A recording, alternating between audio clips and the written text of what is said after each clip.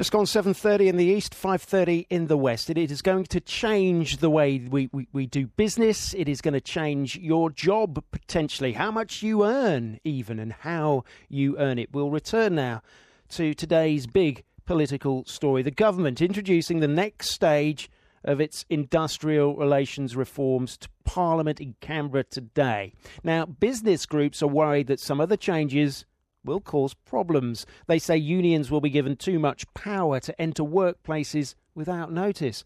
And they say it'll become harder to employ casual staff and access labour hire workers. The AI Group, the Australian Industry Group, represents employers across the nation. Its chief executive, Willox, joins us now. Good morning to you. Morning, Chris. Hope you're well. I am very well this Monday. Thank you very much for joining us.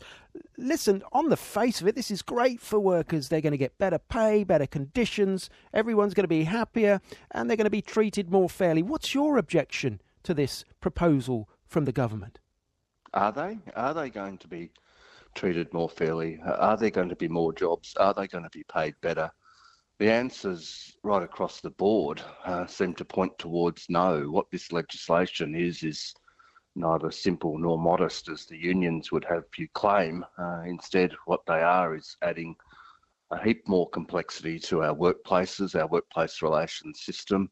It changes the way, it redefines the way a person is categorised as an employee, as a casual, as a contractor, as a labour hire worker. They're all being redefined. And with that will come upheaval. With that comes significant cost for business, and it makes it harder for people to be employed, to retain employment, to get employment when they want it, because of the complexities that the government is threatening to introduce into our workplaces, into our workplace relations system. So, this is just another step following on from the introduction of multi-party bargaining late last year to completely upending the way that we've all operated for decades. Innes, you say it adds more complexity to the system if you're a business owner, perhaps, but isn't it a little more complexity, a price well worth paying for a more civilised workplace?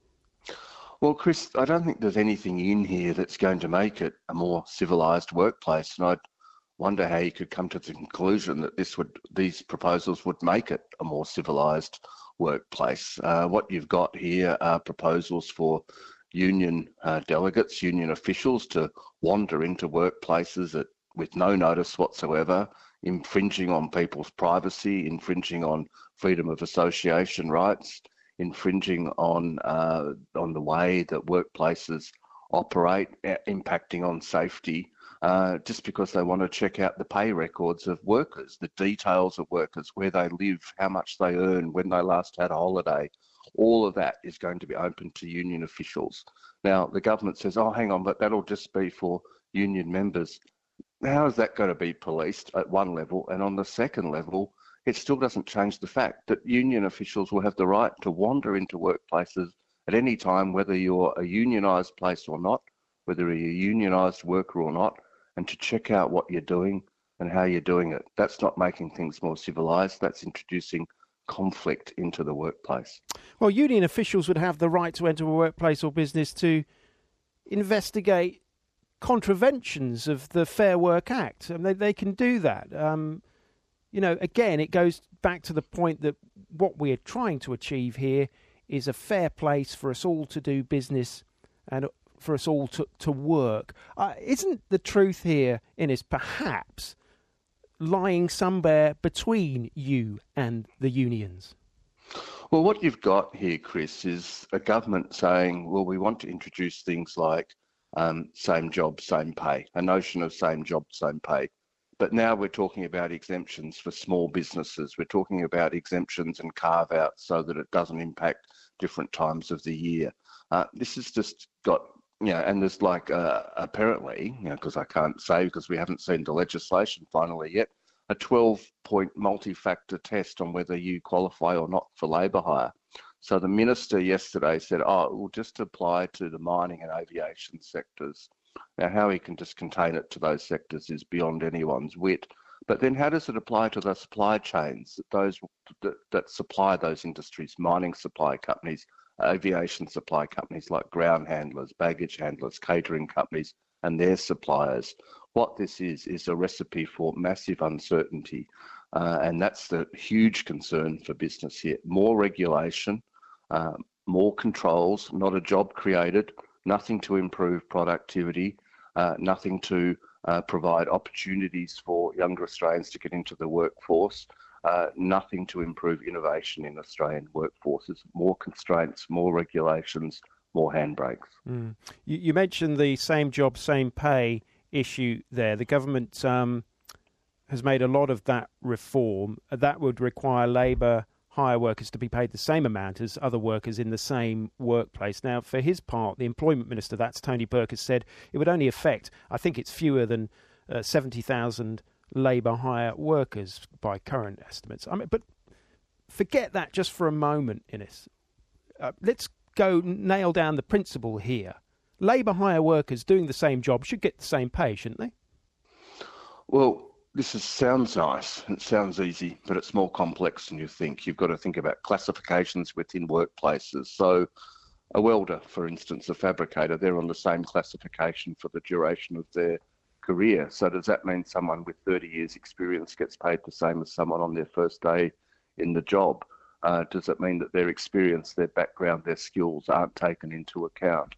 That would be just a complete nonsense. But that's what this proposal would do. It takes away the ability of people to utilise their skills and experience to earn more money.